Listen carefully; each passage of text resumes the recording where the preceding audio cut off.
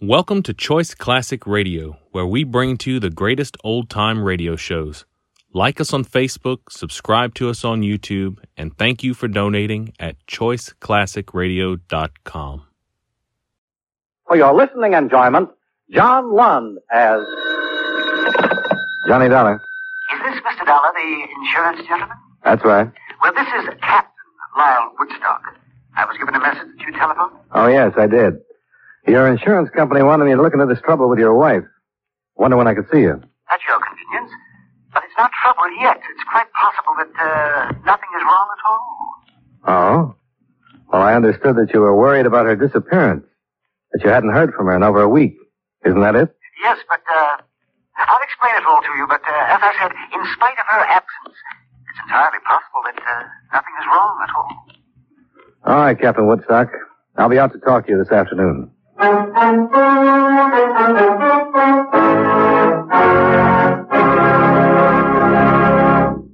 While we take a breather from our program, I'd like to ask you a question. Do you know who Uncle Sam's lawyer is? If your answer is the Attorney General, you're absolutely right. But being legal advisor to the President and other governmental agencies is only part of his job. His main task is running the Department of Justice, which makes sure that the laws passed by Congress are carried out, and that lawyers are available when the government must be represented in court. Let me give you an example. Suppose there is some question concerning the amount or kind of tax you should pay, or suppose you and the government don't agree as to which of you owns certain land. That's when the Department of Justice steps in to represent the government side of the case. If anyone is brought to trial for counterfeiting, smuggling, gold hoarding, or passport forging, the Department of Justice prosecutes the case. It also handles all matters dealing with legal immigration. And all of this activity is the responsibility of an important member of the President's Cabinet, the Attorney General. Just as it is the duty of the United States government to protect each and every one of you, it is the duty of the Attorney General to protect the government of the United States.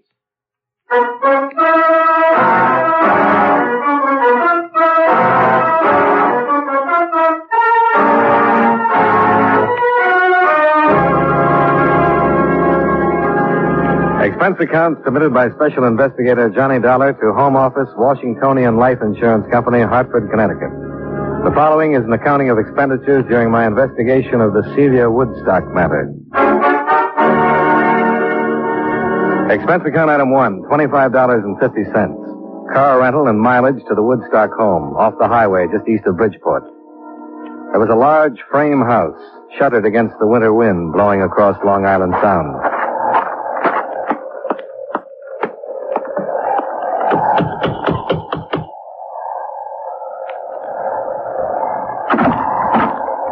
Captain Lyle Woodstock, please. Yes? You are Mr. Dollar? That's right. Come inside. Thanks. I am Captain Woodstock. It was nice of you to come out. Nasty wind, isn't it? Yeah, it wasn't blowing like this in Hartford. Quite often windy here on the Sound. I'm afraid you'll have to leave your coat here. Well, that's all right. I discharged the servants, all of them. Couldn't stomach their attitude since Celia's departure. Come along. We'll talk in the library. Okay. After you, Mr. Dollar. Thanks. I'm afraid I was guilty of a certain amount of deception when I spoke to your Mr. Miller. Through a delicate choice of words, I'm afraid I intimated that I was frightened for Celia's very life. Sit down. Well, why the deception? Why, naturally, to interest them in the situation. And with a purpose, Mr. Dollar. Well, couldn't you afford to hire a private detective? My good man, I have wasted a considerable amount of money by doing just that. It was from the stumbling idiot of a detective that I received the news of Celia's disappearance. He was following her? He had been for a month, until he lost her. I had entertained certain suspicions about Celia. What's this investigator's name? Slater. Mr. David Slater. He was recommended as the best in Bridgeport. Considering his dismal failure, you surely understand why I felt it necessary to turn to someone else. My insurance company struck me as a wise choice, since there is a large policy on her life. All right, I'll talk to this Slater. Now, will you give me everything you can on your wife? Description, so on? Yes, of course. They're on the table. I brought out a few photos.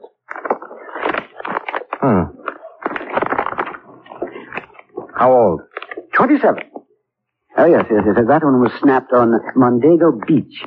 Very striking woman, isn't she? Yeah. And this one was taken while we were anchored off Hilo last summer. You got around. Travel has its advantages, Mr. Donner. This your boat? Yes, in dry dock at the moment. As a matter of fact, I met Celia when I put into Las Cruces instead of Acapulco. And it seemed that she, too, wanted to travel. Where do you think she's traveling now? I haven't the faintest idea. As I started to tell you, I'd been troubled by certain suspicions. She was seeing entirely too much of a young doctor in Bridgeport. His name is Masterson. Dr. Charles Masterson. You think he could have something to do with her disappearance? Is that what you mean? I shouldn't like to say. I believe that she is a quite perfect physical specimen, yet she visited this doctor fellow at least 3 times per week. Yeah. Anything else? As a matter of fact, yes. We were in Acapulco 2 years ago when... The rest of the story wasn't too far from typical, although I don't meet too many of the breed. A, the 55-year-old Woodstock, captain because he owned a schooner, had dedicated his life to what he called adventure. And B, the 28-year-old Celia, had also dedicated her life to what she called adventure. The results were a number of voyages. And finally, Celia Woodstock's disappearance.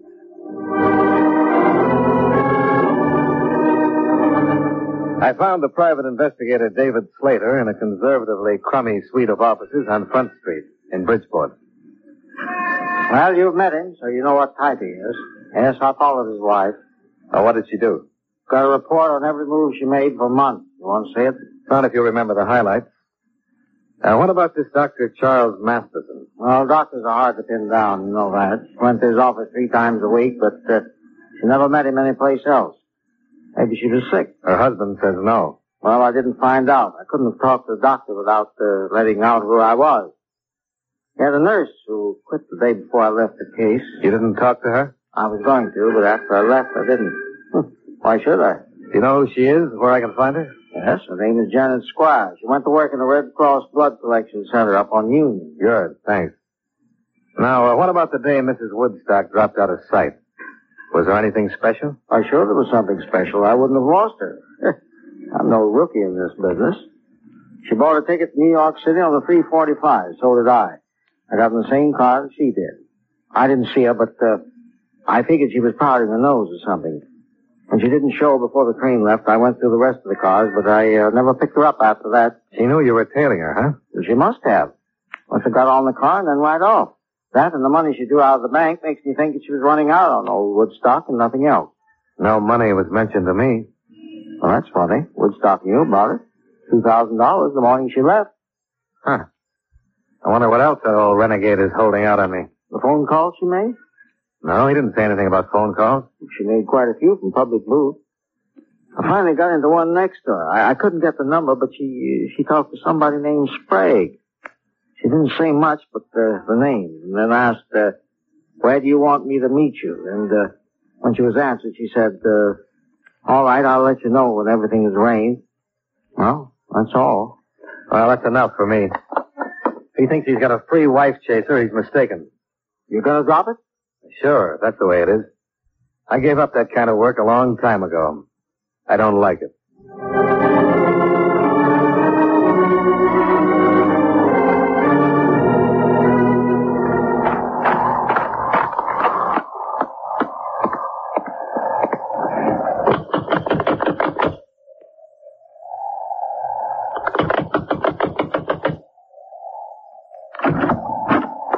It's Dollar, Captain. Get in and close the door. What's this? Where's Woodstock? Close the door. If you do anything else, I'll kill you. Where's Woodstock? He's gone. Now walk backwards. Down the hall. Why? Go on or I'll shoot.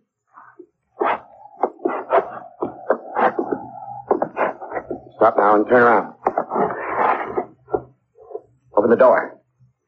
And get in the closet. Now, wait a minute. Please, mister, do what I tell you. It won't make any difference if I kill you. Okay. Close it.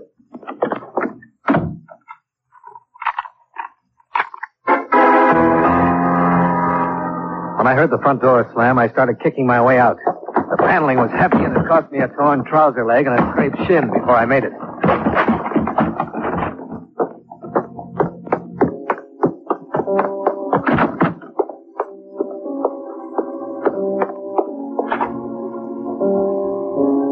Mrs. Woodstock. Mrs. Woodstock.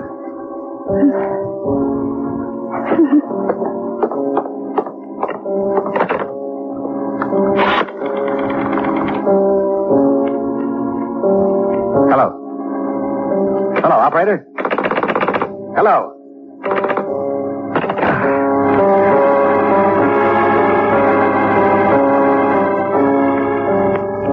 He'd given himself some more time by pulling out the phone wires, but it took less than 5 minutes for me to cover some 200 yards to the nearest neighbor, explain myself, and get through to the Bridgeport police.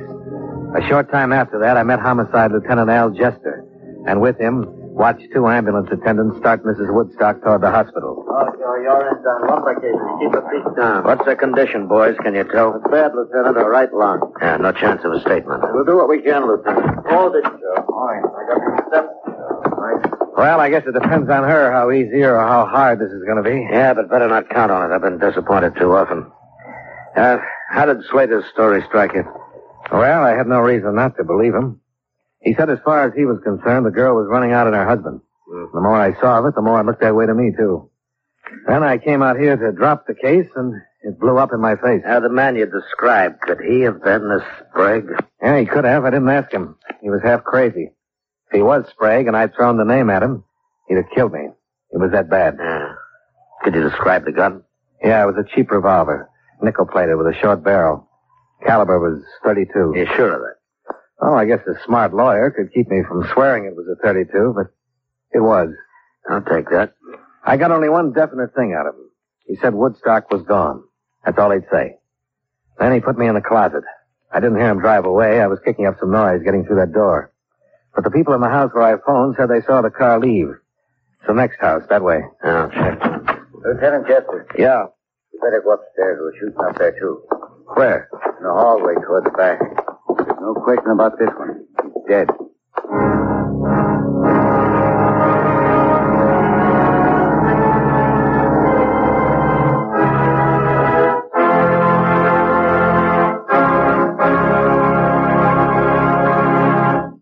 You know, many great men have attained the highest office in our land, the presidency of the United States. Can you guess the name of this man? As a statesman, he showed great strength. He was a defender of religious liberty and continually attempted to strengthen the national unity of the state. He influenced the writing of our Constitution, and with Alexander Hamilton and John Jay, wrote the famous Federalist Papers, considered one of the best analyses of the Constitution. He ran for the first United States Senate, but was defeated. Then he served an 8-year term as representative from Virginia. During the War of 1812, when the British attacked Washington, D.C., he and his wife were forced to flee for their lives. If you don't have his name by now, here's one more clue.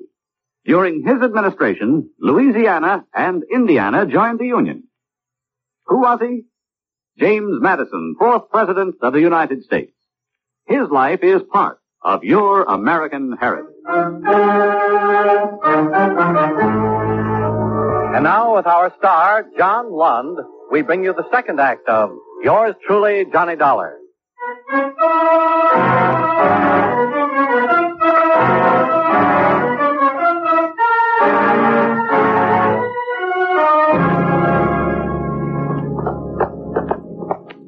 Right back there, Lieutenant. Yeah, I see him. Woodstock? Yeah, let me see. Yeah.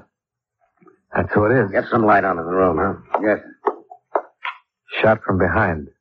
There's a gun on the floor, Lieutenant. That guy told you Woodstock was gone, Dollar. Well, he couldn't have been more right, could he? I guess not. Well, let's get out of here until the photographers show up.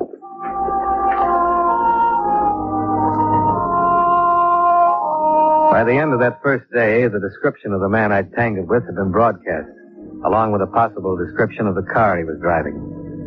Celia Woodstock hadn't died, but she hadn't regained consciousness either. I took a hotel room in Bridgeport that night where I'd be called if and when anything happened. Nothing did.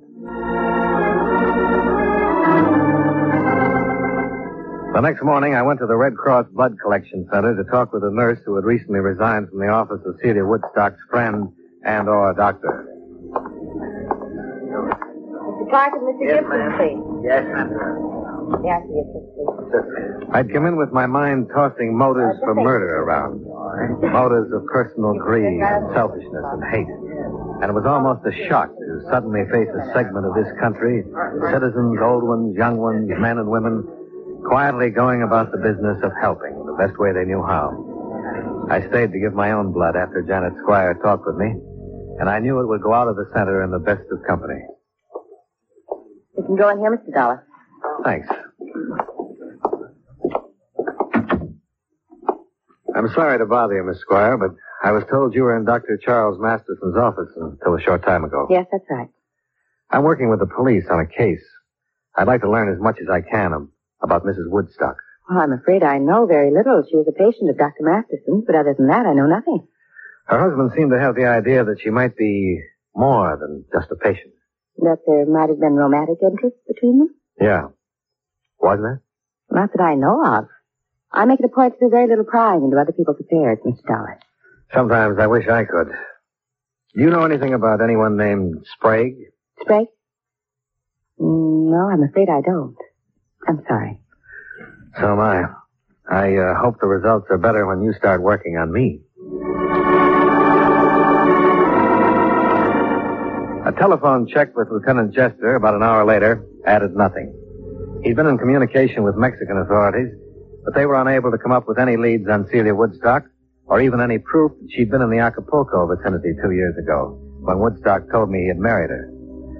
Homicide men were searching the captain's schooner, and they were still working on the name Sprague. I played my last card and went to see Dr. Masterson. I was shocked when I read about it. It's tragic. But, Mr. Dollar, I'm sure you realize why my name mustn't be dragged into this. It won't be if it doesn't belong there, Doctor. Why, there was absolutely no basis for his suspicion. Whatever made him say anything like that? He had a detective following her. He had an idea that she came to your office too often. And why didn't he talk to her? He did. She said something about a sinus condition and heat treatments. That's precisely the truth. I resent your attitude, Mr. Dollar. Well, that puts us on a par. Your attitude doesn't set so well with me. Keeping your name out of this case isn't as important as clearing it up, no matter what you think. But I know nothing about it. But you must have talked to the woman. As often as she was here, you must have become fairly well acquainted. Well, no better acquainted than with most of my patients. I don't ask for any more. What did she talk about? Why, the conversations were unimportant. She talked about her travels. They'd come here from Florida to have some work done on their yacht.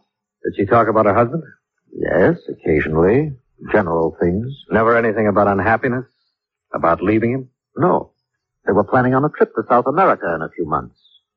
Dr. Masterson, did she ever mention anyone named Sprague? Sprague? Well, this is one of the strangest things that's happened to me in a long time. Why? Well, the last visit Mrs. Woodstock made, in the afternoon about a week ago, someone telephoned and asked for a Mrs. Emile Sprague. My nurse and receptionist called in and asked if Mrs. Sprague could answer the phone. Was the nurse Miss Squire? No, she had just left me. It was Miss Hall, who didn't know my patients by name. But when Mrs. Woodstock heard the name Sprague, she went into hysterics. I gave her a sedative. When she was calmed, I wanted to ask about what had happened, but, well, I didn't. There was something about her that begged me not to.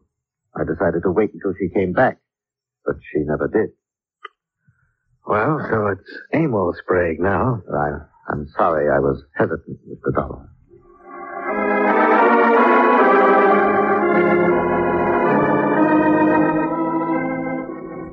Well, it's in the works now. We'll see what we can make out of it. How's Mrs. Woodstock? Still alive. Those chest things are bad, though.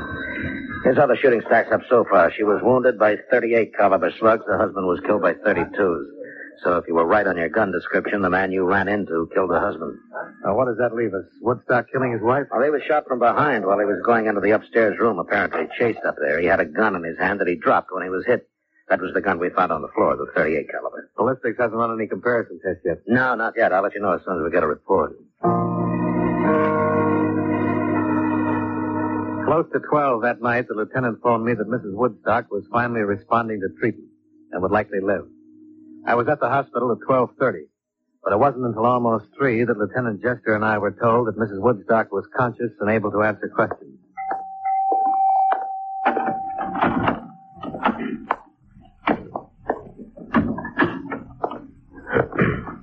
Good morning, Mrs. Woodstock. You feeling better? My name is Lieutenant Jester, and this is Mr. Dollar. We're both interested in what happened at your house the other evening. Mrs. Woodstock, do you understand what we're saying to you? Do you understand? My husband, Lyle, they told me he was all right. Is he? Well, he was shot. Did they tell you that? Yes. Do you know who did it? Yes, I know. I was there. I remember. We wish you'd tell us, Mrs. Woodstock. Emil Sprague? Yes. Yes, Emil. No one else was there. He made me go. Made you go where? To my house. To talk to my husband. Emil Sprague made you go? Why? How could he make you go? Because I'm Mrs. Ann. You're Mrs. Emil Sprague? You were married to Sprague. Your marriage to him was never ended, but you married Woodstock anyway. Yes. I was wrong. I lied. I didn't tell him. Then it was money. He wanted money. Sprague did? Yes. I didn't know where he was. In Mexico. I had to get away. And I married my husband. That's all it matters. I'm afraid it isn't. Sprague followed you here. In Florida. I begged him not to. That $2,000 you drew from your bank. I gave it to him. But it wasn't enough. He made me stay with him. He made me go with him for more money. And my husband, I tried to make him understand. He wouldn't. He'd blame me, call me things. Once the drawer. Why didn't he shoot him? Did it me? Are you sure of that? Woodstock shot you? Going to the drawer. I remember. Turning around with a gun. That's all. Huh. Do you know where Sprague would go?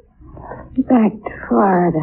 Well, we don't think so. We've got a good description of him and the car he was driving. We think he's still in Bridgeport someplace. You said you were with him. Where? We had a room on Commercial Street, 713. Is it a rooming house? No, a big building. An apartment. Which one is Sprague's? It's number 12 on the second floor. Does he have a phone in the room? Yes. Elmwood 42132. Thank you. We won't bother you anymore. Thanks, Mrs. Woodstock. I want to help my husband. I'll do anything I can. I want you to know that. We'll tell him, Mrs. Woodstock.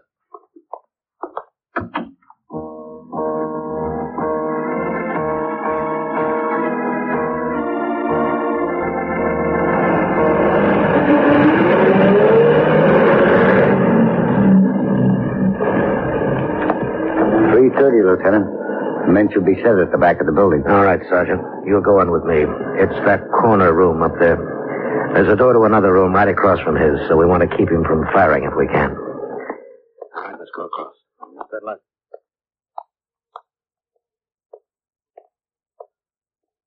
Lieutenant! The window! He's onto us. He's been watching at the window. I saw him move. Well, we better see what you can do on the phone then, Dollar. Phone? We thought if you couldn't catch him off guard, we'd try and talk him out. And there's a payphone in the hallway.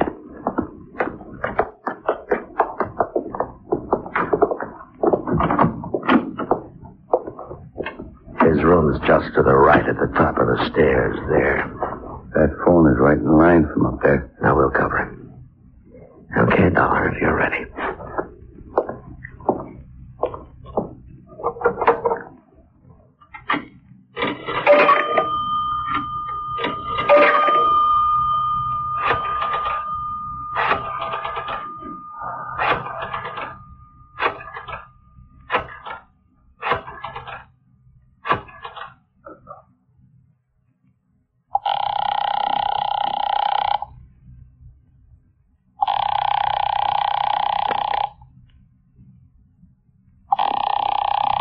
He won't answer. It's ringing. I can hear it upstairs. He'll do something with it.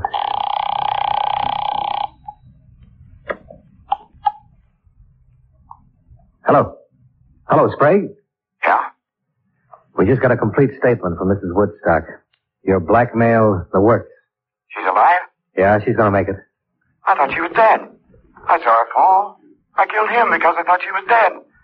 If I'd have known, I wouldn't have killed him. I should have found out. You should have done a lot of things. What we want you to do right now is give yourself up without any trouble. Every door in the building is covered by police. We want you to come out of your room and down the stairs with your hands out where we can see them. Do you understand that? Are you listening to me? Come on, Sprague. Come on out and make it easy for... Stairs. Look out! Down, Dollar!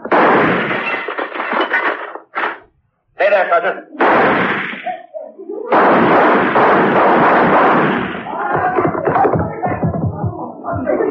Be careful. It's all right. Sprague? Sprague?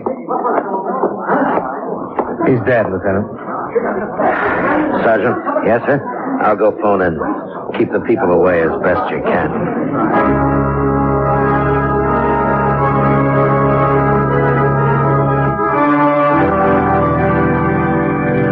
Expense account item 2, $45, miscellaneous, hotel, meals, etc.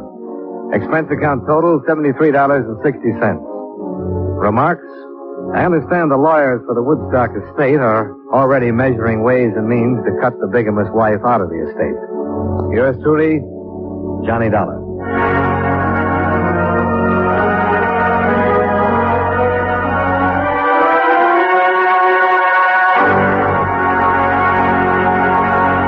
Yours truly, Johnny Dollar, stars John Lund in the title role and was written by Gil Dowd with music by Eddie Dunstetter. Featured in tonight's cast were Howard McNear, Victor Rodman, Ken Christie, Virginia Gregg, Bill Conrad, Edgar Barrier, and Jim Nusser. Yours truly, Johnny Dollar, is transcribed in Hollywood by Jaime Del Valle. Yours truly, Johnny Dollar, has been a presentation of the United States Armed Forces Radio and Television Service.